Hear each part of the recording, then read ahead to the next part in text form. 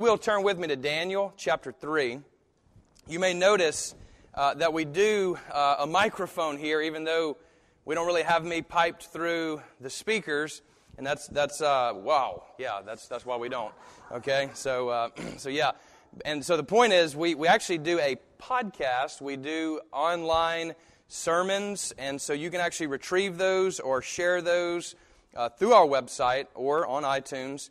And one of our online listeners, actually, this past week informed me that the other day they sat down, got real comfortable on their couch, and started up the sermon. And all of a sudden, I asked everybody here to put down their phone and to grab an actual Bible.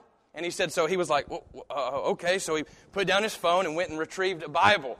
Now, you don't have to walk so far as he did. There's one right in front of you. But I, again, ask you to actually grab your physical Bible, one that you can actually touch. I like mobile phones and stuff like that, but also like pages. And sometimes it's good just to physically touch the Word of God. If you will, join with me in Daniel chapter 3. What we're doing really is jumping midstream into Daniel 3. What we're doing essentially is coming right into the middle of the episode. It'd be like watching your favorite television show and jumping right into the climax of what's going on. Or maybe what I'm about to do in just the short verses that we read is more like a preview for the whole episode. And then we're going to walk it through after that. Notice these words in Daniel chapter 3. Let's pick up in verse 13. Then Nebuchadnezzar, in furious rage, commanded that Shadrach, Meshach, and Abednego be brought. So they brought these men before the king. Nebuchadnezzar answered and said to them, "Is it true, O Shadrach, Meshach, and Abednego, that you do not serve my gods or worship the golden image that I have set up?" Now, if you are ready, when you hear the sound of the horn, pipe, lyre, trigon, harp, bagpipe, and every kind of music, to fall down and worship the image that I have made, well and good. But if you do not worship, you shall immediately be cast into a burning, fiery furnace. And who is the God who will deliver you out of my hands? Let us pray.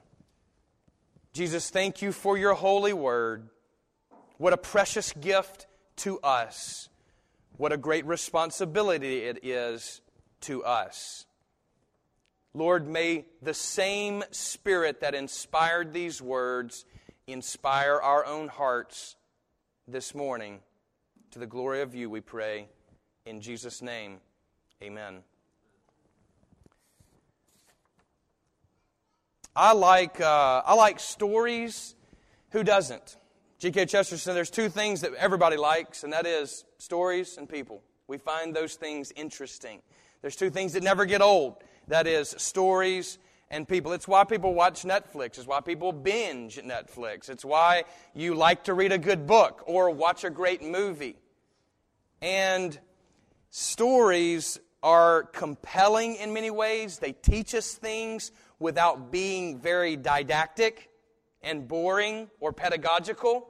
They're not boring teacher-esque, but instead they communicate things sort of under the surface, and they slip by reason often. A good story will move right past reason and invoke emotion before you even know it. In other words, oftentimes I have to draw back tears and say, oh, well, it was just a movie after all. It was just a story. I have to remind myself of where I'm at. Daniel's no different. Daniel is a very compelling story. Entertaining on many levels, quite honestly. It's not too much detail. You know how it is when you have a friend that tells too much of the story. It ruins the story, right? Or too little of the story and it messes up the punchline. Daniel is a beautiful 5-star story from front to back. In particular, in the first 6 chapters, where you have 6 narratives, 6 episodes, if you will. And we've been plowing along those episodes. We've been drilling down into them. And so to recap, here's the overall picture of this series. God is in control. God is in control. Despite current circumstances, God is in control. God is in control of who is in control. That's what we talked about the first week.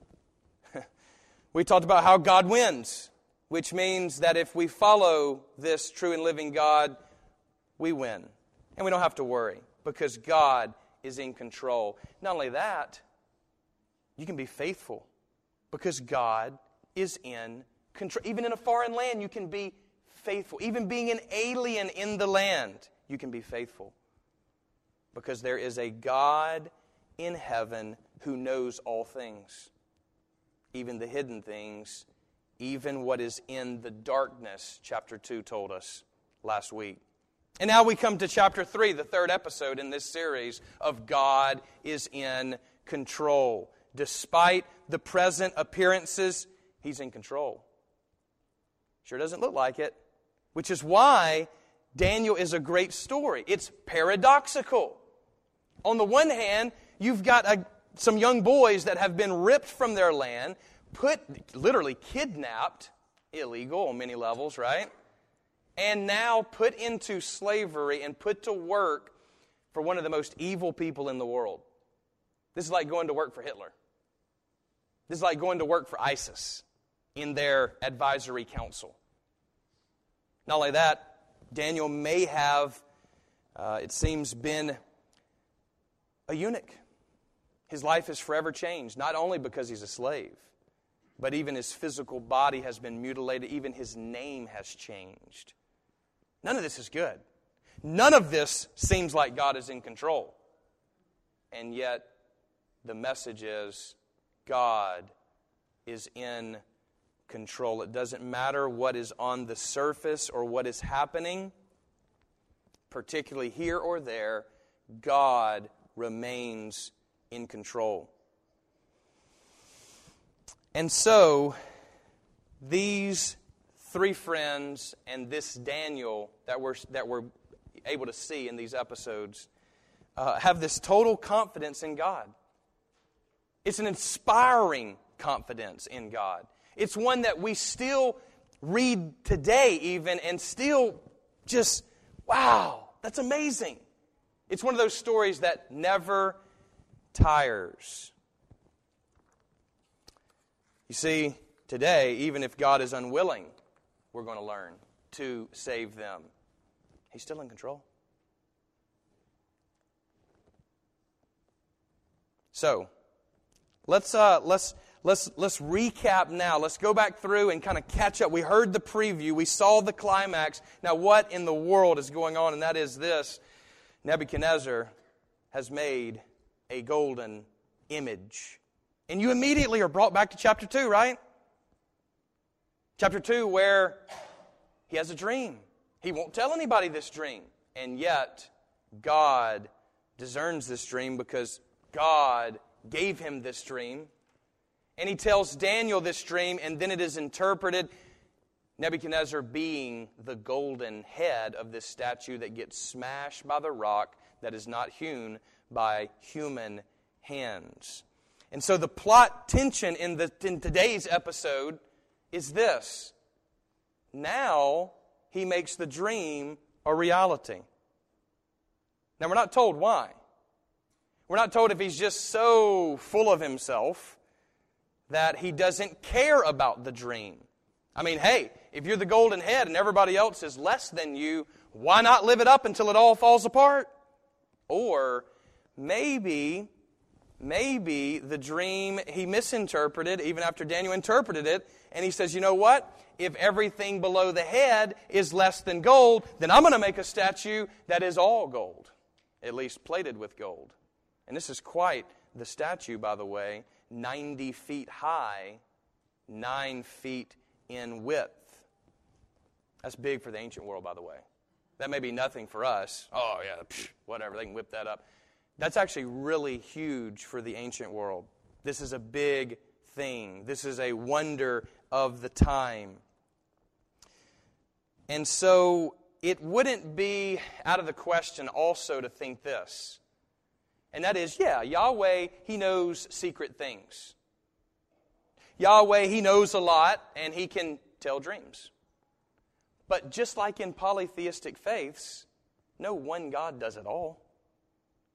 Obviously, Nebuchadnezzar is polytheistic. He obviously worships many gods, as did all the Babylonians we know. And so maybe what's happening is this. Maybe this is a litmus test for those who are in His kingdom. Maybe what He's trying to do is conform everybody to one standard unity. Maybe it's actually a type of Caesar worship. Maybe it's a type of saying, by the way, I descended from the gods. I must be worshipped. Now, interestingly, we're not told if the statue was of him or if it was of another god.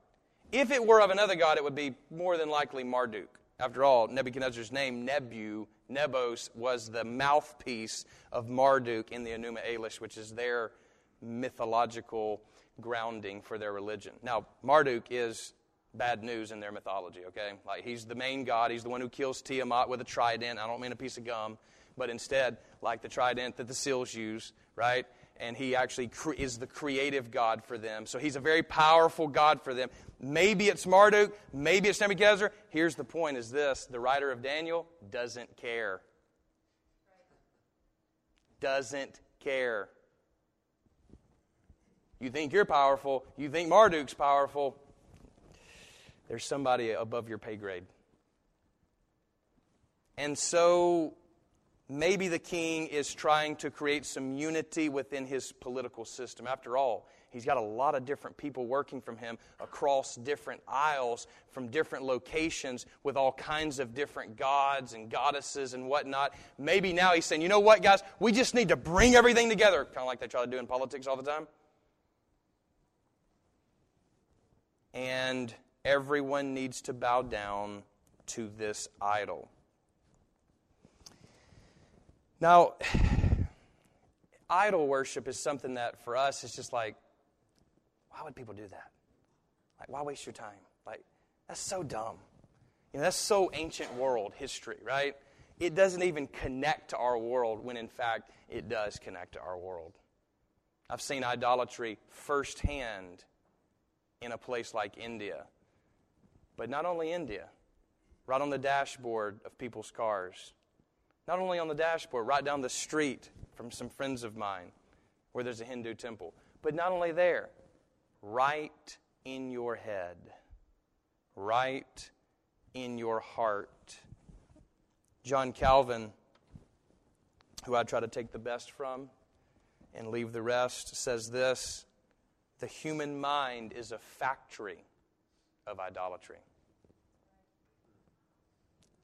Bill Bright updated that kind of language and said this: who's on the throne of your life? That's who your God is. That's your Marduk. What really is the filter by which you do life? What is your ultimate concern? What do you filter your time through, your family through, your work through? Whatever that is your God. It's interesting that we start off Daniel 3 here, and there's some things missing in this episode. Number one, there's no prophecy. Nothing about the future.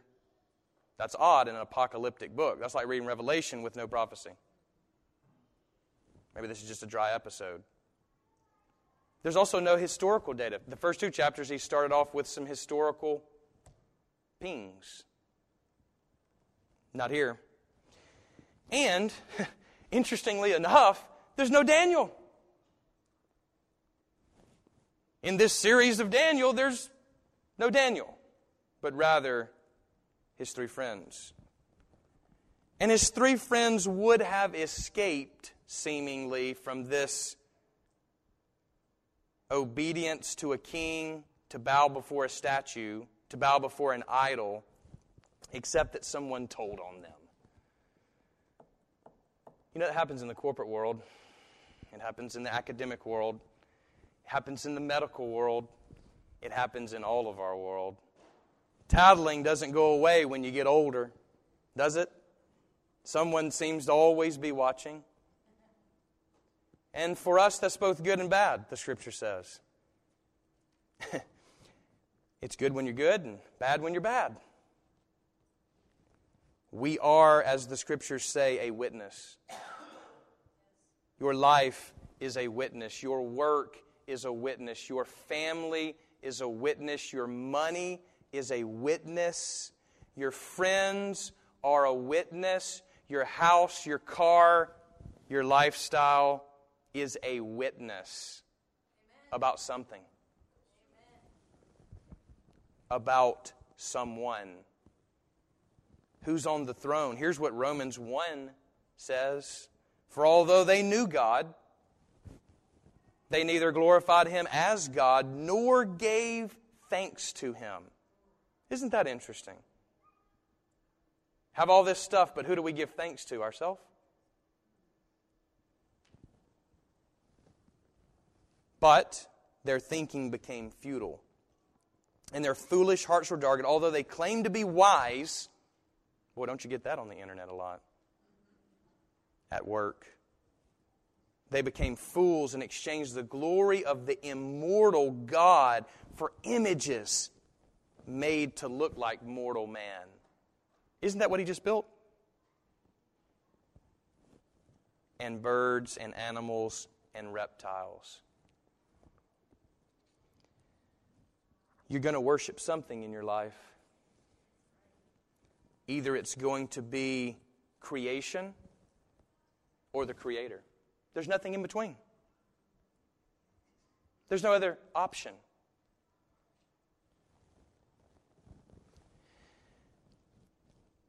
There's this interesting thing that happens as I began to study Daniel 3 that I never really noticed. And typically I don't really like lists. They're rather boring sometimes in the Bible. I know it's a literary device to have a list, but for instance, in Chronicles, I think he goes a little too far with his list. I'm sure I'll get slapped in the head when I get to heaven. But if you ever want to go to sleep, just start reading so-and-so beget so-and-so beget so-and-so beget so-and-so beget so-and-so, and you can't even pronounce a third of the names. It's a long list. Well, thankfully the lists are not as long in Daniel 3, but there are, I counted, 10 different lists of 2 different things. The authorities, the state government. Remember the satraps, the prefects, all this kind of... he just goes crazy. He goes, oh peoples, nations, languages. That's another. The satraps, the prefects, the governors, the counselors, the treasurers, the justices, the magistrates, and all the officials of the provinces. Now he does this over and over. And instead of saying all those guys again, he goes back through the list. And you're like, at that point, me, with my touch of ADD, I'm like, why are you doing this? I'm already 10 steps ahead. Why waste my time? But I think it's a literary device to mock the king. In other words, he set up this grandiose thing. He's got everybody that's somebody to come to it. And he's got every instrument in the book ready to go. He's got the orchestra. Not just some small band, the orchestra here. And it's time to bow down. And the writer, I think, is just giving you a little punch to mess up the flow of the story a little bit, to say, yeah, he keeps getting this big gathering going, all for naught in the end.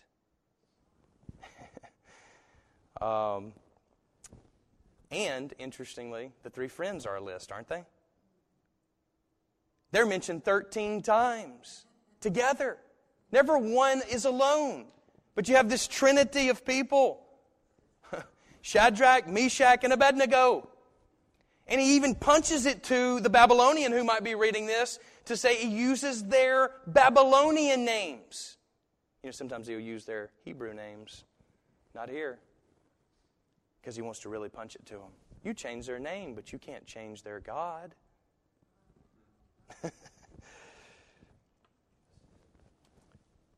Here's another thing I think we come into play with. Nebuchadnezzar is extremely successful. He is, after all, in charge of the world. He's master of the universe at this point. And yet, He's not.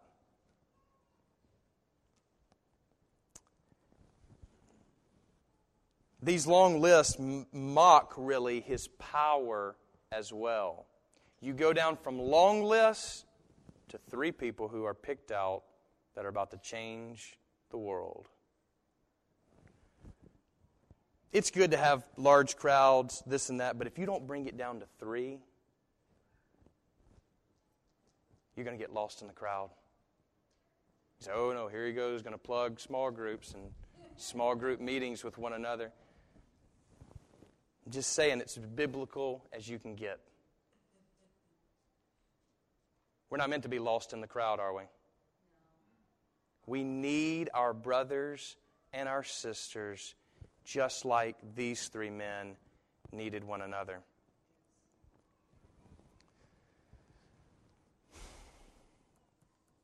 Obviously, Nebuchadnezzar is successful, but successful doesn't mean he's significant. And successful doesn't mean he's righteous. Sometimes we can say, oh, God is blessing them, so they must be right. They must be living right. Because God, right, only blesses those who are living right? No. You haven't read the Bible if you think that. It rains on the just and the unjust.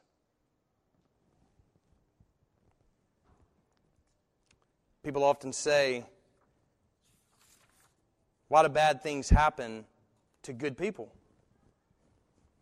I think Jesus would come back and say, who is good but God?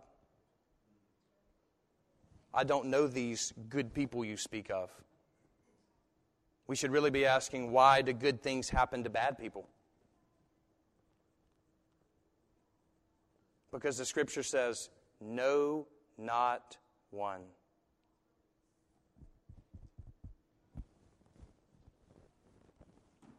What about, though, when bad people come in contact with good people?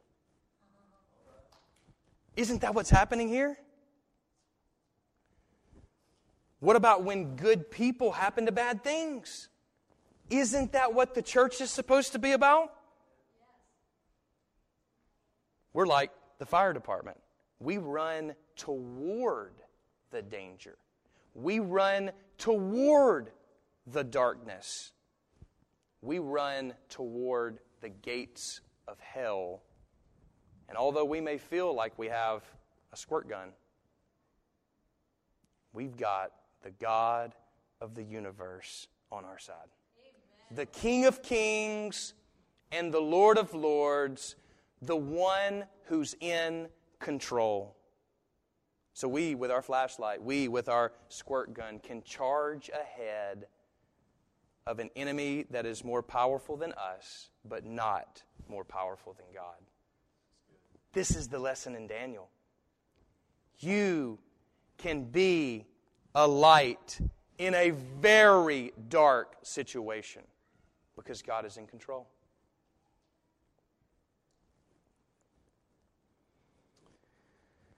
Our problem, though, is we, like Nebuchadnezzar, are proud.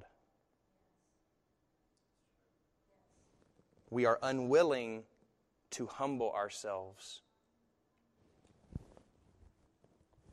C.S. Lewis says, as long as you are proud, you cannot know God. A proud man is always looking down on things and people. And of course, as long as you are looking down, you cannot see something that is above you. It's time to look up. Our help comes from beyond the hills. Doesn't it? It's beyond the sun. Don't stop with nature. That's the point of the Psalms. Don't look at the mountains.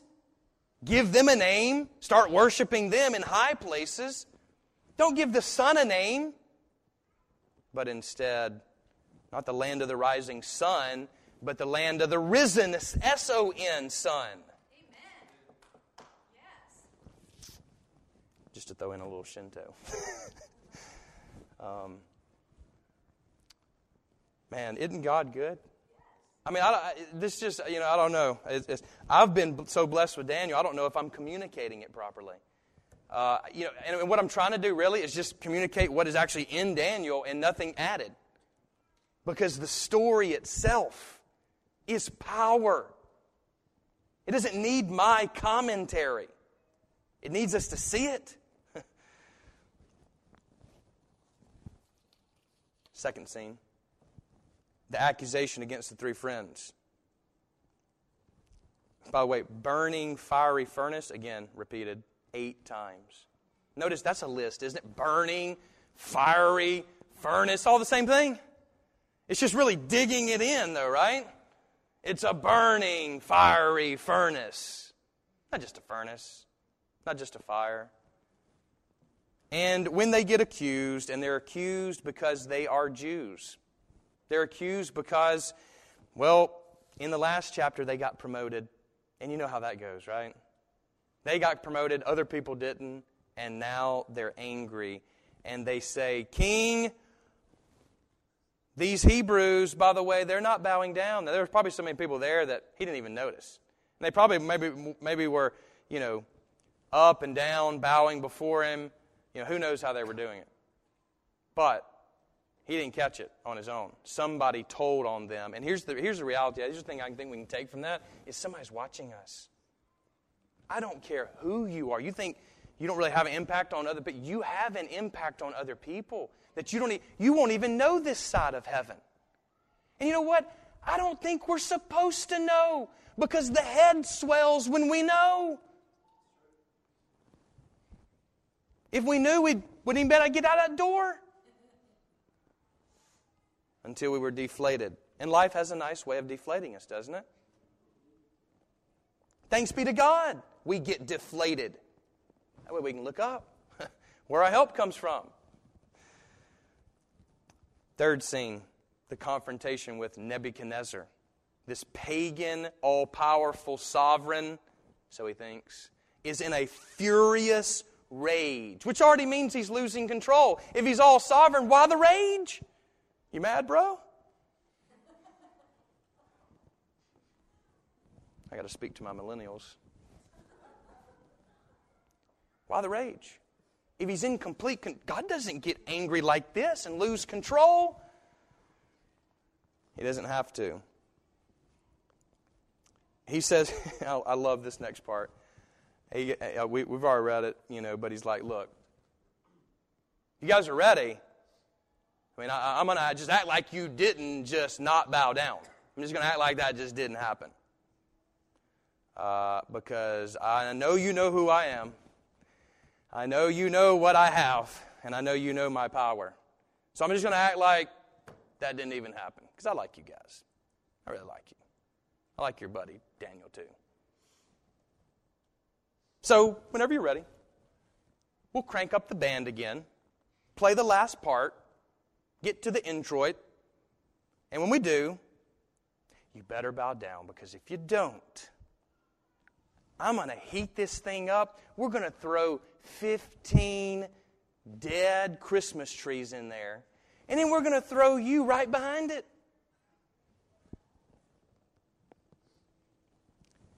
And he does something that, I imagine in my head at least, is a very wrong move. He makes one of those statements. That's one of those famous last words kind of thing. Oh, no, that's never happened to me. He says, and who is a God that can deliver you from my hand? Wouldn't have said that, man. Sounds like you've not read Exodus, where Pharaoh asked a similar question. Moses comes before Pharaoh, says, let my people go. He says, who are you? Who is your little God that you're saying you're doing this in the name of? Well, I am. He says, let him go. He says, I've never heard of him. Well, by the end of Exodus, he has heard of him. And it's cost him dearly. who is a God who can deliver you from my hands. I imagine the king probably said that, and all his counselors and everybody, he probably looked around, who is a God that saved me from these little podunk slaves, right? And everybody's like, oh yeah, yeah. Everybody gives a courtesy laugh. I mean, you want to be in the good graces of the king, right? But Nebuchadnezzar's not the only one laughing.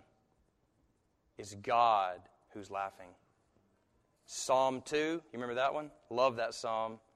It's right behind my favorite Psalm 1. And Psalm 2 says, the Lord mocks at them, holds them in derision. Literally up in heaven, belly laughing. Ha, ha, ha, ha. You're going to take me over? Oh yeah, nuclear weapons? Great deal, man. That sounds fantastic. Your little AR-15s, 50 cals? Man, you sound like you've got it going on. Problem is, I'm not material.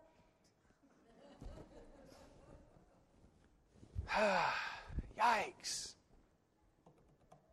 He laughs. Because he's in control.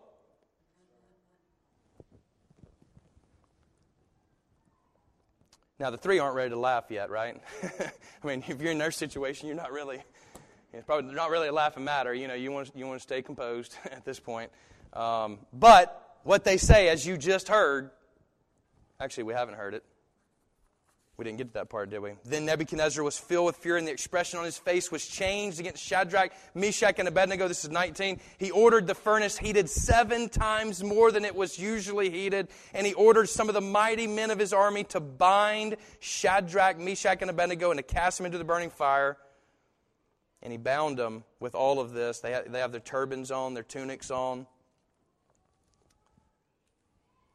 And before that, here's what they say to him. They say, look, King, we don't really have to answer you in this matter that you're asking us because, quite frankly, our God is in control. You may not see it. We may not even see it today. But He's able to deliver us if He wants to. This is 17. And He will deliver us out of your hand today. Whether it's through our death or whether it's through our saving, we won't do what you're asking us to do. But even if, and the way our text says it, but if not, be it known to you, O King, that we will not serve your gods or worship the golden image that you have set up. This is something that's established in these 3 young men way before they get to this point. In other words, they don't say, that's a good proposal. Let us deliberate on that for just a bit. Give us a little powwow. They, in unison, are already willing to lay down their life. And so, Nebuchadnezzar blows up, heats the furnace, throws them in with their turban. I mean, remember, they're dressed like a Babylonian. And he throws them in.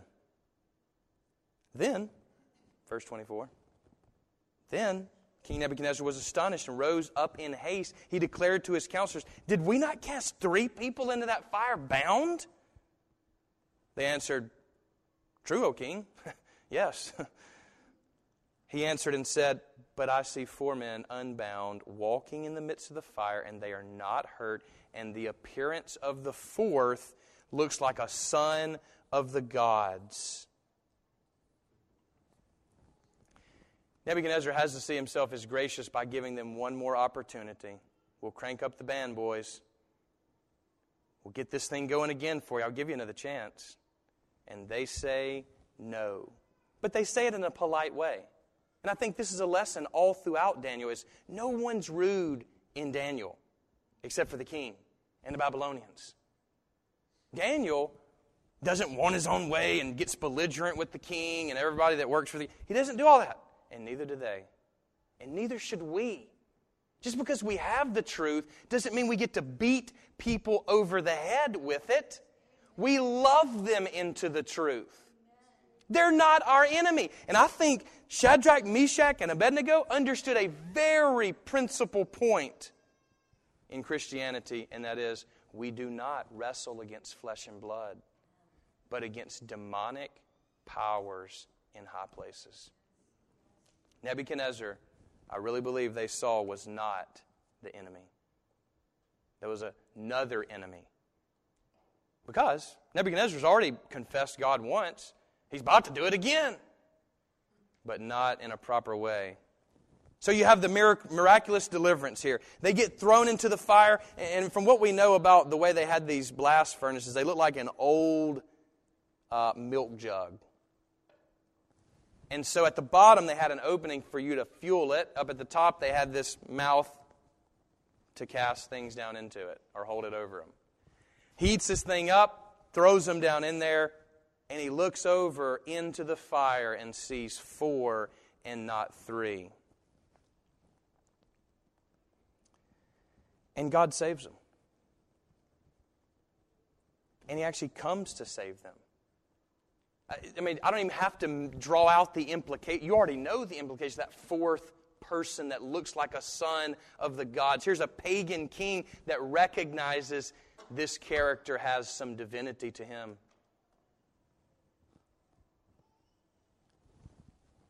No matter the outcome, big guy, they say, we're going to serve the Lord. Haven't you heard that before? Even if it costs us our life, even if we don't make it, we're not going to serve your gods. And I got to thinking, what about that even if, right? Where does that, I mean, yeah, I read this to my kids last night, and the lesson that Baylor took from it was very simple. He said, God will always save us when we're in trouble. I just said, that's good, buddy. Life will soon enough teach him that God doesn't always save you when you're in trouble.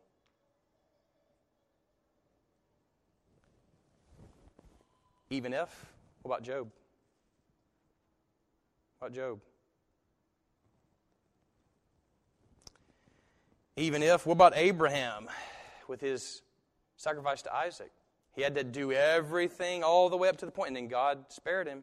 There's another even if. What about Joseph? Boy, that's a tough situation to be in. God did not save him more times than He did save him, physically speaking, from torment, from torture, from slavery. What about Moses? Leads all these people, does all this great stuff, and then doesn't even get to where they're going. Gets cut off. Not allowed. What about David and Bathsheba's child? Dies. Jeremiah, destroyed, weeping prophet. Hosea has to marry a promiscuous wife for an object lesson for God. He didn't get delivered from hurt. What about Daniel and the exiles? They don't get delivered. They go into exile. That's the whole reason we're reading Daniel. It's because bad things happen to him. What about John the Baptist? Did God save him from being beheaded? No. What about Jesus?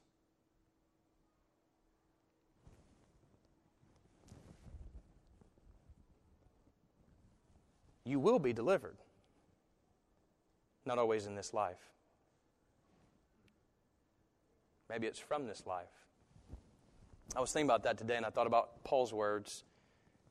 To live is Christ, and to die is gain.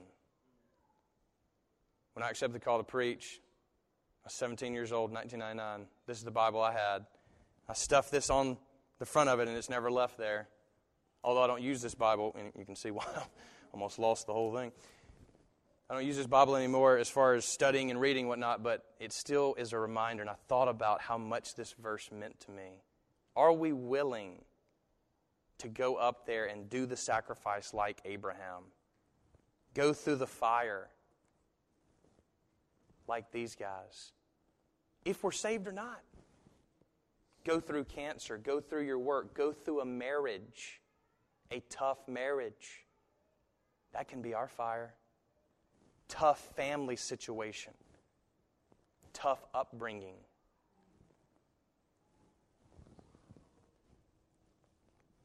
God delivers them, and He will deliver us all. One day there will be no more sea, no more suffering, no more death. It is not now. It is not now. But one day. But even in the suffering, He's gone before us, hasn't He? Even in the suffering, He's right beside us. Even in the suffering, He already knows the end, and so do we. They come out and they don't even smell like smoke. That's insane. Their clothes aren't burned. Nothing. The fire didn't even affect them. I just happen to think about hell. Hell is not a place for those who are righteous. It won't affect them. But heaven is hell to unbelievers, to the unrighteous.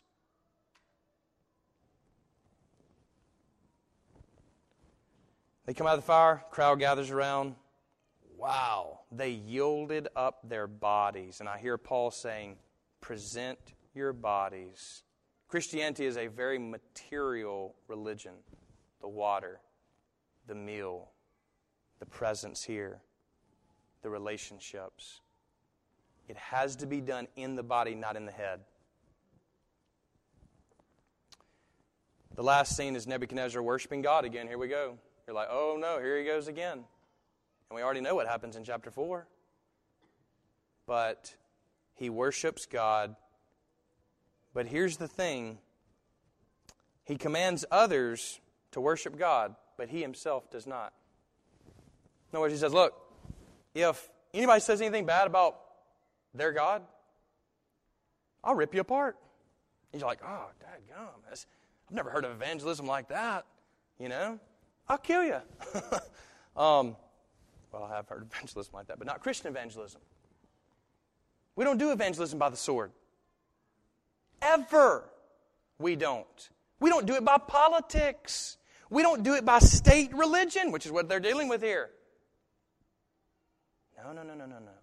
The church, the body of Christ. That's how the world will be saved. You are the body of Christ.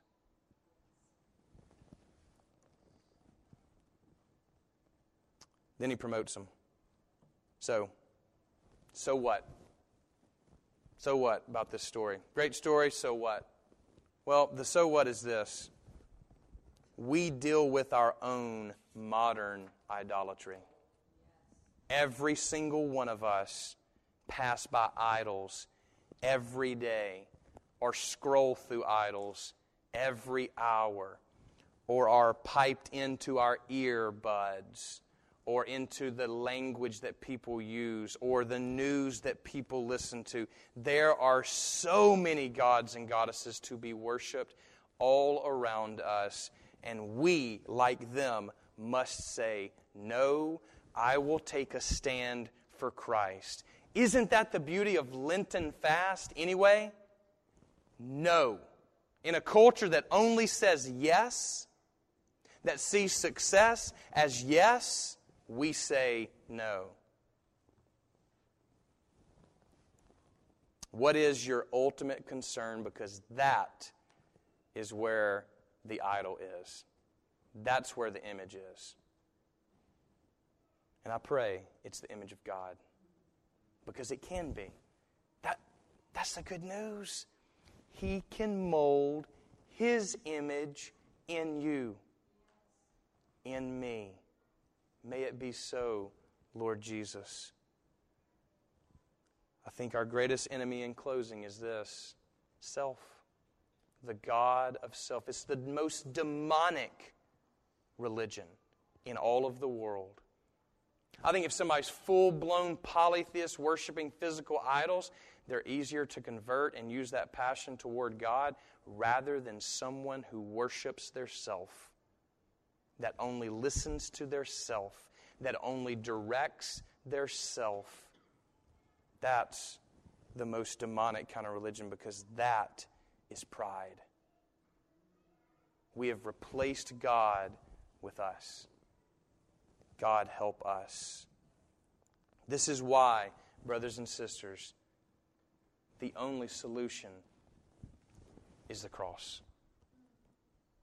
The self must die. When we decrease, He will increase. Because to live is Christ. To die is gain. It's gain. Are you willing? Are you ready? Because far before the crisis comes, it needs to be settled in your heart. Amen. In my heart. We don't have time in the middle of war to deliberate.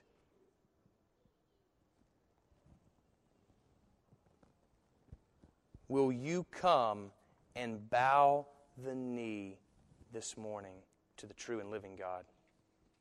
Will you cast down your idols?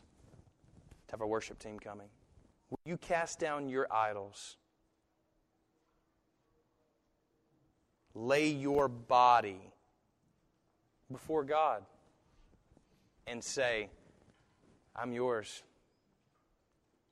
Even if you don't bless me in this life, even if I have physical pain, even if I don't have the best family life, even if I don't have a lot of money, even if I don't have a lot of smarts, even if I don't have a lot, period, I'm still going to serve you.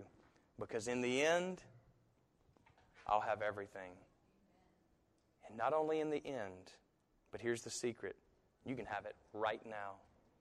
The happiest people in the world are those who are submitted to God. They can be poor as dirt or as rich as a billionaire.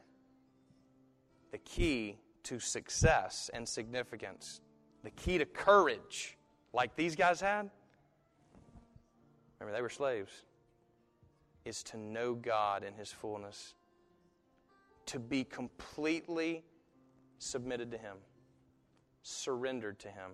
Will you do that today? As we sing, I want you to come and bow the knee to the true and living God. And then He can help you to stand when the crisis comes. Amen.